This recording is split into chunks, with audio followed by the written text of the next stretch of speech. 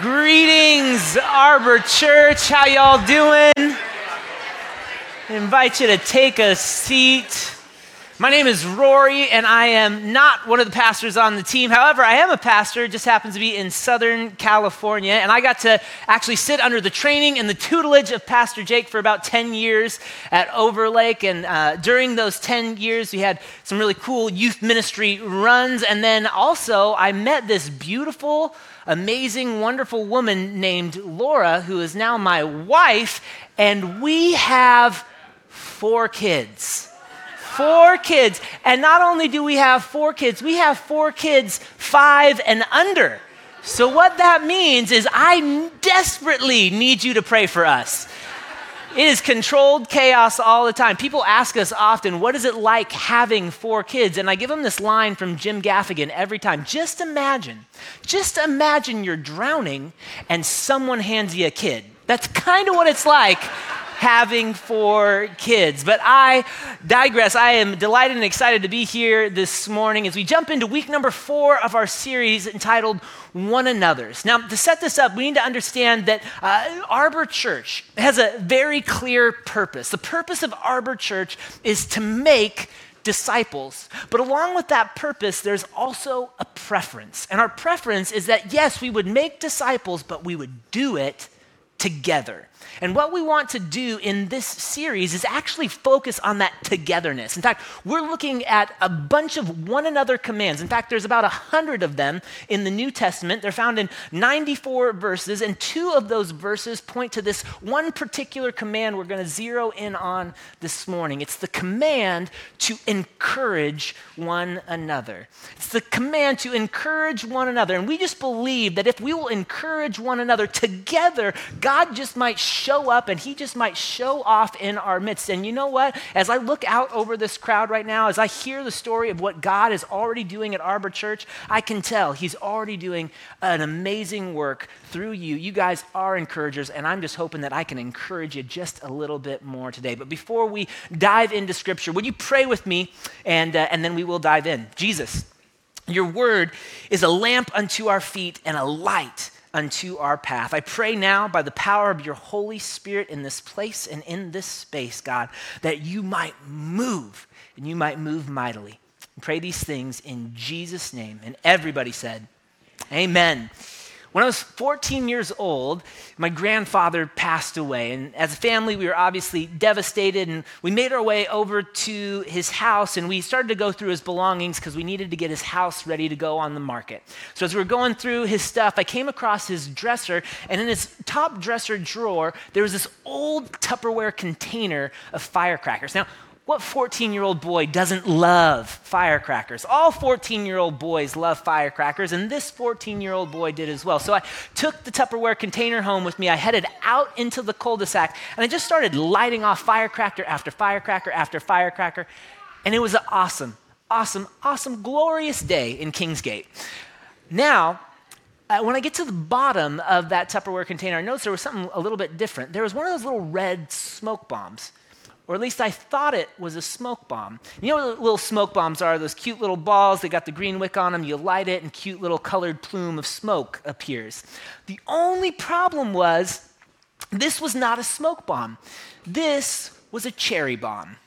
Now, if you don't know what a cherry bomb is like half a stick of dynamite. So here I go, traipsing out in my cul-de-sac. I go place said, what I again think is a smoke bomb, but really is a cherry bomb. I place it on the ground. I light the fuse. I walk away. And all of a sudden, it is like a small-scale Scud missile goes off in my cul-de-sac. It was so loud, and I was so scared. I was gone faster than my self-esteem at a Zumba class. I was out of there. Now, the reason I tell that story is simply this.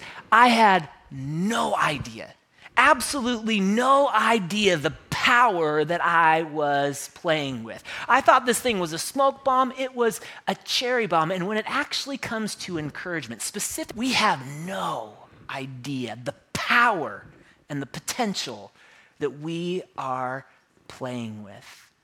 What I want to do right now is take a look at Scripture. But before I even take a look at Scripture, I want to just let you know that there are thousands of ways that we can encourage people. We can encourage people by investing time in one another. I love this quote. The way that you spell love is simply Time. Spending time with one, that's a great way to encourage somebody. Another great way to encourage somebody is just by unleashing your gifts, your talents, and abilities. I know Jake is so encouraged. I know Garrett's so encouraged by so many of you just diving in, unleashing your gifting already in Arbor Church, whether it's construction or painting, whether it's jumping in and helping with groups, or I heard him mention Katie just jumping in on Monday mornings and helping people take next steps. Like, thank you. That's so amazing. That's so encouraging as a pastor, just unleashing your talents. Not only that, you can encourage people through your finances, through your giving. I'm a family pastor down in California. That means I oversee children's and students and college ministry at the church that I'm at. And it's been so encouraging the last few weeks as we've been preparing for camp. We're sending over 1,000 kids and students to camp over the course of this month. And every week on the patio, people are just handing me checks, scholarship checks. Here's $50, here's $100, here's $600 because they know the value of camp. If you can get a kid to camp, you can remove the distractions of everyday life and they can zero in on Jesus for a week. God will show up in a huge way in their life. And so these people have just encouraged me by just helping send kids there with finances. So we kind of talked about, investing in our time, unleashing our talents, giving of our treasure. But this fourth T that I really want us to zero in again on this morning, it's our talk. It's our words. It's our speech. Let me tell you something you already know. You already know that words are incredibly powerful. This quote I read just a couple weeks ago says this. It says that words are singularly the most powerful force available to humanity. We can choose to use this force constructively with words of encouragement or destructively with words of despair. Words have energy and power with the ability to help, to heal, to hinder, to hurt, to harm, to humiliate, and to humble. Words are powerful. I find it strange how just a combination of 26 letters can steal someone's heart and captivate their souls, and yet even how just another combination of 26 letters can make someone's eyes well up with tears and leave them with enough pain to last a lifetime. See, it's true what King Solomon said in Proverbs 18:21. He says, "Death and life are in the power of the tongue." So here's the question I have for you this morning. As we're zeroing in on being encouragers, being an encouraging community, the question I have for you when we talk specifically about encouragement with our words, the question is, well, how are we using our words? How are you doing with your speech? Are you using it to build others up? Or are you using your words to tear others down? I want to encourage you this morning to be an encourager, to build one another up. It says this in Hebrews. It says, "See to it, brothers, that none of you has a sinful, unbelieving heart that turns away from the living God, but encourage one another daily, as long as it is called today, so that none of you may be hardened by sin's deceitfulness." What I want to do right now is just spend about 5 minutes looking at two individuals we meet in the book of Acts. When we just started this church thing here at Arbor, you actually spent some time in the book of Acts. The book of Acts is kind of the history of the early church. The Bible is divided into the Old Testament and the New Testament. The New Testament, the first few books, they talk about the life and ministry of Jesus. Then Jesus ultimately dies on a cross in our place for our sins, and he raises again to new life, and he promises life eternal, life abundant for those who trust in him. And then Jesus, he ascends to heaven And now his followers, they're waiting, and they wait for this gift. And eventually God sends this gift. It's the gift of the Holy Spirit. And it births this amazing movement called the church that we're a part of 2,000 years later. And as we read about this church movement that's just blossoming and blowing up, I mean, it's growing. Everything is up and to the right. People are being saved daily, the Bible says. Then we meet this man.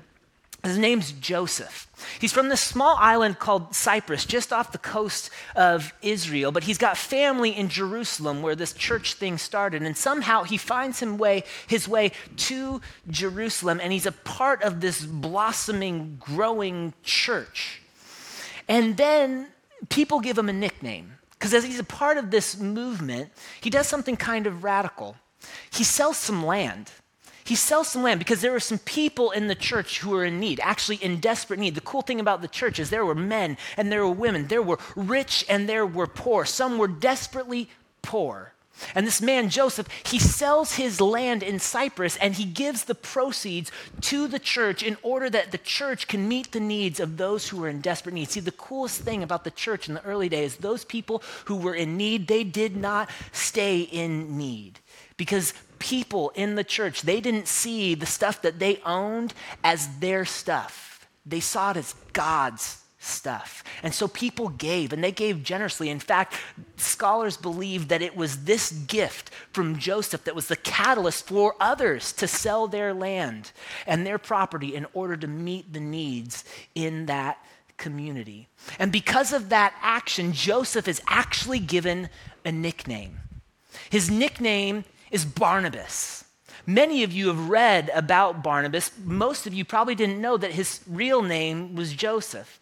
Barnabas actually means this. It means the son of encouragement, or shortly, just the encourager. See, Barnabas, he was an encourager. He was an encourager to the core. He was an encourager with his actions. But now what we're going to see is that Barnabas is going to be an encourager with his words. See, there's another man who was a card-carrying Christian killer. He wasn't just a hater. He like drank haterade for breakfast, lunch, and dinner. His name was Saul.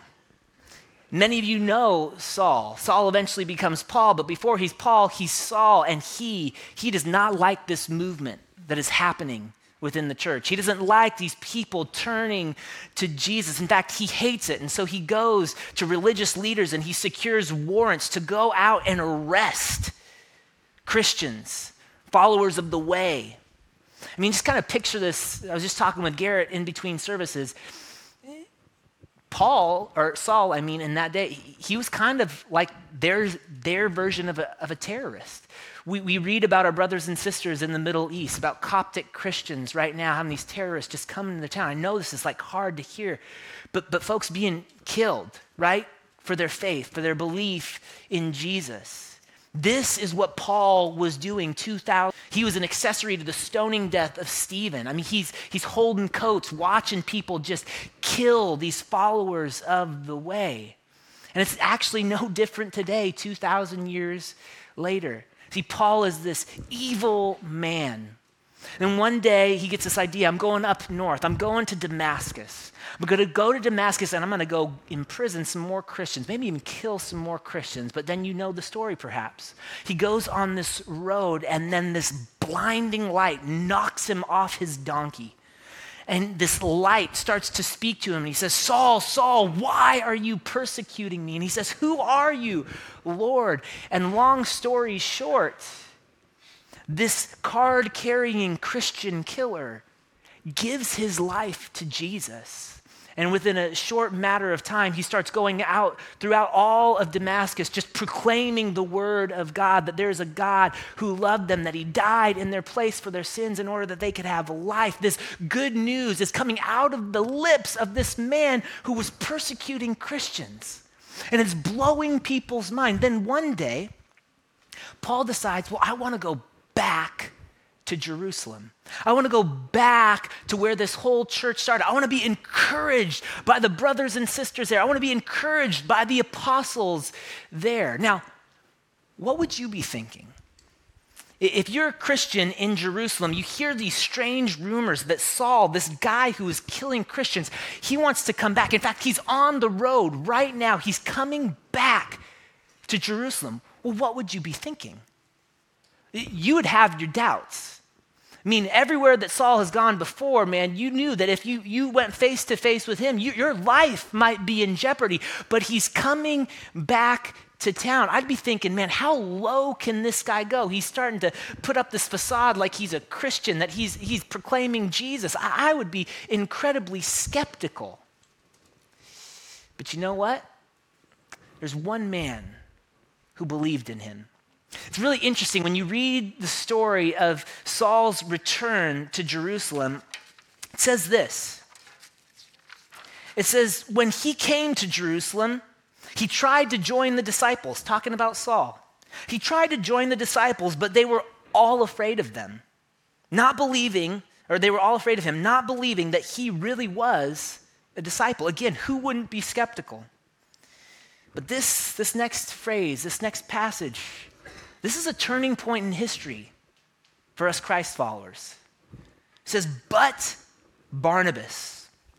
But Barnabas took him and brought him to the apostles, and then he used his words, he used his speech, he spoke, and he declared to the apostles how Saul on his journey had seen the Lord and that the Lord had spoken to him, and how in Damascus he had preached fearlessly in the name of Jesus. So Saul stayed with them and moved about freely in Jerusalem, speaking boldly in the name of the Lord. But Barnabas, this man, this encourager, stood in the gap for Saul. He absolutely did. Here's Saul. He's in this incredibly vulnerable position where, understandably, almost no one believes him. He's telling the truth, but no one trusts him. Apparently not even the apostles, the leaders of the church. So who is this a job for? It's a job for the encourager. It's a job for Barnabas. In steps Barnabas, and what does he do? He embraces Saul. He believes Saul's story. He trusts Saul, and he stands up for him. He personally arranges a meeting for Saul to meet with the leaders of the church, and then through his speech, through his words of encouragement, he vouches for Saul. I mean, this was a major risk for Barnabas. I'd be asking myself, what if I'm wrong about this guy? I mean, what lives could be lost? But Barnabas, he wasn't asking those questions. See, Barnabas was asking a different question. The question is, what if I'm right about this guy? What if I'm right? What if someone doesn't stand up for him? What if someone doesn't encourage him? What opportunities might be lost? This was a huge turning point, again, in Saul's life, but also in the life of every Christ follower to come. This was like D-Day. This was the Industrial Revolution. This was the internet. This was a game changer. We are in this room today because of Barnabas's stand. See, many of you know that Saul eventually becomes Paul. Paul goes on to plant churches all across the known world. He proclaims the gospel all over the place. Then he goes on to write most of the New Testament. This is a game changer for Christ followers. The question I have, would it have happened if not for Barnabas? If someone wouldn't have stood in the gap and encouraged him when he needed encouragement most.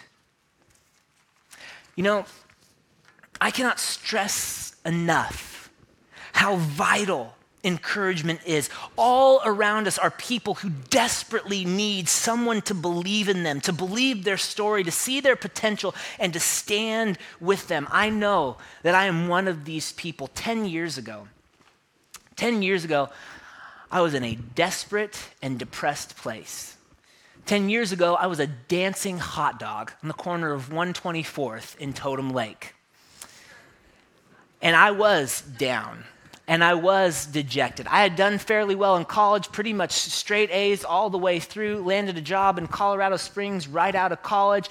For whatever reason, that didn't work out, and I knew that quick, so I came back. I had a number of job offers coming back home. Again, born and raised right here in Kirkland. Pizza Bank is still and will always be the best restaurant on planet Earth. Can I get an amen? Woo!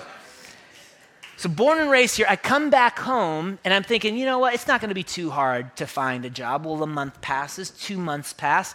At the same time, the economy's starting to hit the fan. Everything's going down. Leads that I had before, they had all dried up. And so I'm looking at this, what's going to happen? At the same time, too, my savings account is just getting lower and lower by the minute. Eventually, I have to move in with my parents. Absolutely down, absolutely dejected. Then 3 months pass. 4 months pass, still no job. One day, I'm so depressed, I just decide to go on a walk. So walk down to Totem Lake, and I see that there's this new hot dog restaurant right across the street from McDonald's. And I go over there, and they got a sign in the window, and they've got this dancing hot dog with a cane, and underneath it says $10 an hour.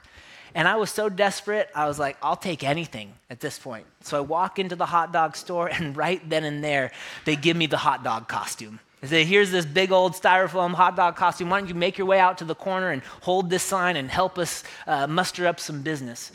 So I go out there, and I get out there, I'm shaking my tail feathers. I'm doing my best. Month passes. Still doing it. 2 months pass. Man, I am in the lowest point in my life. Lowest point in my life. I don't know what happens, but iPods were kind of a new novelty at that point, and I learned that you could do this thing called podcasting. Podcasting, you can listen to different sermons, speakers, stuff like that. So rather than just listen to hip-hop music, which is totally what I did the whole time, I decided, why don't I put on a sermon once? So I put on a sermon, and what was interesting is God's word, it was being proclaimed and it was being spoken over my life, and it was encouraging me. The crazy thing is the word encourage, it literally means to pour courage into. And so I was being encouraged every day. And so I started listening to sermons when I was out there. And then I started to listen to worship music, and just speaking truth over my life, pouring courage into me every day. Eventually, after about a month of this, I feel this Holy Spirit prompting. You know, those whispers you get? Someone once said this to me once. They said, you know why God speaks in whispers? It's just because he's close.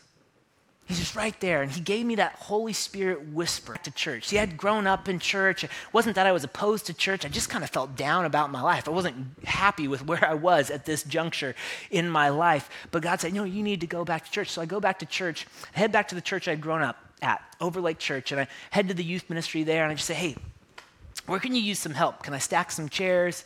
Can I lead a group? Like, what do you need me to do? And they embraced me with open arms, and man, I just jumped in with both feet. Then after a few months of that, I got this crazy call. The high school pastor at the time, his name was Josh. He called me and said, hey, after you're done doing your hot dog thing, can you come meet me at Jamba Juice in Redmond? I'm like, oh, cool, I'd love to. So I head on over to Jamba Juice. He sits down and he looks me straight in the eye and he says, Rory, I want you to come speak at our high school summer camp, our houseboat summer camp. Now, this is a big deal. Overlake has been doing this for close to, 15, 20 years now. This is a big deal. Normally, they bring in top-notch speakers. Me, I'm a dancing hot dog. I have never given a sermon in my life, and you're telling me you want me to come be the speaker. And he literally said to me, Rory, God is telling me that you are supposed to speak at this camp. And I didn't believe him. I was like, you are smoking crack, dude. There is no way. I have no idea. Where do you even start? How do you write a sermon? What do you do? And he just said, no, God is telling me you are the man for this. Just pouring courage into me, encouraging me, lifting me up. And so finally I relent. I say, okay. Now, I had no idea what I was doing, so I just went and grabbed a copy of The Purpose-Driven Life and just stole it word for word. Literally, when we get to camp, I'm just reading Rick Warren. Like, here, I think this is good stuff. And that week, while it wasn't amazing communication, man, God showed up, and he showed off. God birthed inside me a desire to serve students and to proclaim the gospel message to them. And where did it start? It started with some encouraging words. It started with a man who believed in me, who saw something in me that I didn't see in myself. Someone who would say, I believe this in you. You have what it takes. At the same time, we finished houseboats, and I'm like, man, this ministry thing, this is for me. This is what I want to do. So I start interning, and I'm dancing on the hot dog thing, and then I'm interning and doing this thing, and I'm loving ministry. I just have to have more of it. And then there's this other guy. He's the other youth pastor of the church. His name's Jake. Jake's the junior high pastor there, and interestingly enough, Josh, who was the high school pastor, was moving to a new department within the church. So there was a position opening up. Now again, I have no real Bible background, and I can't preach really. I'm just there doing stuff, trying to serve where I can. And then there's this other guy, Bob. You guys know Bob? Yeah, well, Bob's there. Bob has been an intern for Jake for a number of years. Bob knows the word inside and out. He is a good dude. He should be the top candidate for this one job. It only makes sense, right? But they said, no, put your application in. Let's see what we can do. Now, there was only money for one job. But somehow Jake got in there with the executive pastors and the elders, and he had another Barnabas moment, a Barnabas moment for me. He stood up in front of those folks, and he just pitched, here are two young guys, and they have what it takes. And I know the money might not be right there, but we're going to trust God for the money. Let's see if we can make this happen. And somehow one job turned into two jobs, and Bob and I were able to be hired on, and Pastor Jake just poured into us. He equipped us over the next decade, just pouring into our lives, encouraging us, saying, hey, you have what it takes, putting us in positions that we shouldn't have been in, but he would just do it, believing that we could do it. And man, again, God showed up, and he showed off in our midst, and I point it all back to this idea of encouragement, of pouring courage into one another, standing in the gap, just like Barnabas did for Saul. I want to give you a couple points. Maybe you want to write these down. First point is this: the declaration of your lips can actually change the direction of someone's life. The declaration of your lips can actually change the direction of someone else's life. It did for me. A couple weeks ago, I was in Las Vegas, and me and a buddy, we were checking out a church there that's doing some really cool things, and we were meeting with the pastors there, and I noticed this one pastor had a gold necklace, and then he had a bullet on the end of this necklace. I was like, that's kind of strange. What's the story with the bullet necklace? Then he proceeds to tell me that a number of years before, he was preaching on a Sunday night, and a young man came up to him at the end of service and put this bullet in his hand and said, tonight was the night I was going to put this bullet through my head. But tonight I heard the words of life. And I realized that God really does have a plan and a purpose for me. So rather than putting this bullet in my head, I want to give it to you as a reminder of the simple truth that the declaration of your lips can change the direction of someone's life. We need to also understand this as a church, because I don't want to just tell pastor stories here, but when you come in here on a Sunday, it is your mission to encourage and build one another up. See, sometimes what's going to happen, especially for seasoned Christians, is you're going to come into this space and you're going to hear the stories that you've heard 1,000 times. You might hear the points that you have heard 1,000 times. You might not walk away being like, wow, I just gleaned so much from today's message or worship time. I just need you to know that if you are a seasoned Christian in this place, your job, when you walk into this room, it's ultimately not really about you. It's about what you might be able to invest in other people. It might be what you can do, what you can speak over someone's life, how you might be able to encourage somebody else. What if you saw your mission when you walked through these doors on a Sunday to be a prophet? Someone who would speak life and truth over someone who desperately needs it. Because every weekend somebody walks through these doors and they were just like me in a hot dog suit. Maybe not a hot dog suit, but an analogy. I'm trying to use a hot dog suit as an analogy for something. I don't know what I'm saying. What I'm saying is there are people who are walking through these doors and they're hurting. And they need a word. They need an encouraging word. They need somebody who will stand up for them, who will speak life and truth, who will believe in them, who will point out potential in them. And that's your mission. That's your job, to come through these doors and speak life, to be a prophet. What if, rather than just 1,000 parishioners in this place, a part of the church, what if we had 1,000 prophets who were just speaking life and truth over people who desperately need it? I mean, isn't that what the church family should be? So point number one, The declaration of your lips can actually change the direction of someone else's life. Point number 2 is this. What you magnify, you get more of. What you magnify, you get more of. See, all of us, we're holding with us a magnifying glass. You might not know this, but we're all holding a magnifying glass. And the interesting thing about a magnifying glass is when you magnify something, you actually enlarge it. The question is, what are you enlarging? Are you enlarging something good? Are you enlarging something bad? Are you focusing on stuff of the past? When you magnify somebody else, are you thinking about all the regrets you have with that people, all the problems you have with that people, or are you magnifying the potential you see in that person? Are you magnifying these beautiful traits that you see in that person? Are you unleashing, are you calling out those good things in that person? I want to encourage you in your relationships as a church family, in your relationships as a whole, just to understand that what you magnify, you get more of. So why don't you spend your time enlarging the good? Because when you enlarge the good, you're going to get more good. But when you enlarge the past, those regrets, those hurts, when you enlarge those things, guess what? That's what you get more of. You get more hurts, you get more hang-ups, you get more frustration. But if you will magnify the good, if you will magnify the potential, if you will speak life in and pour courage into other people, you will get more of that. Simple truth, what you magnify, you get more of.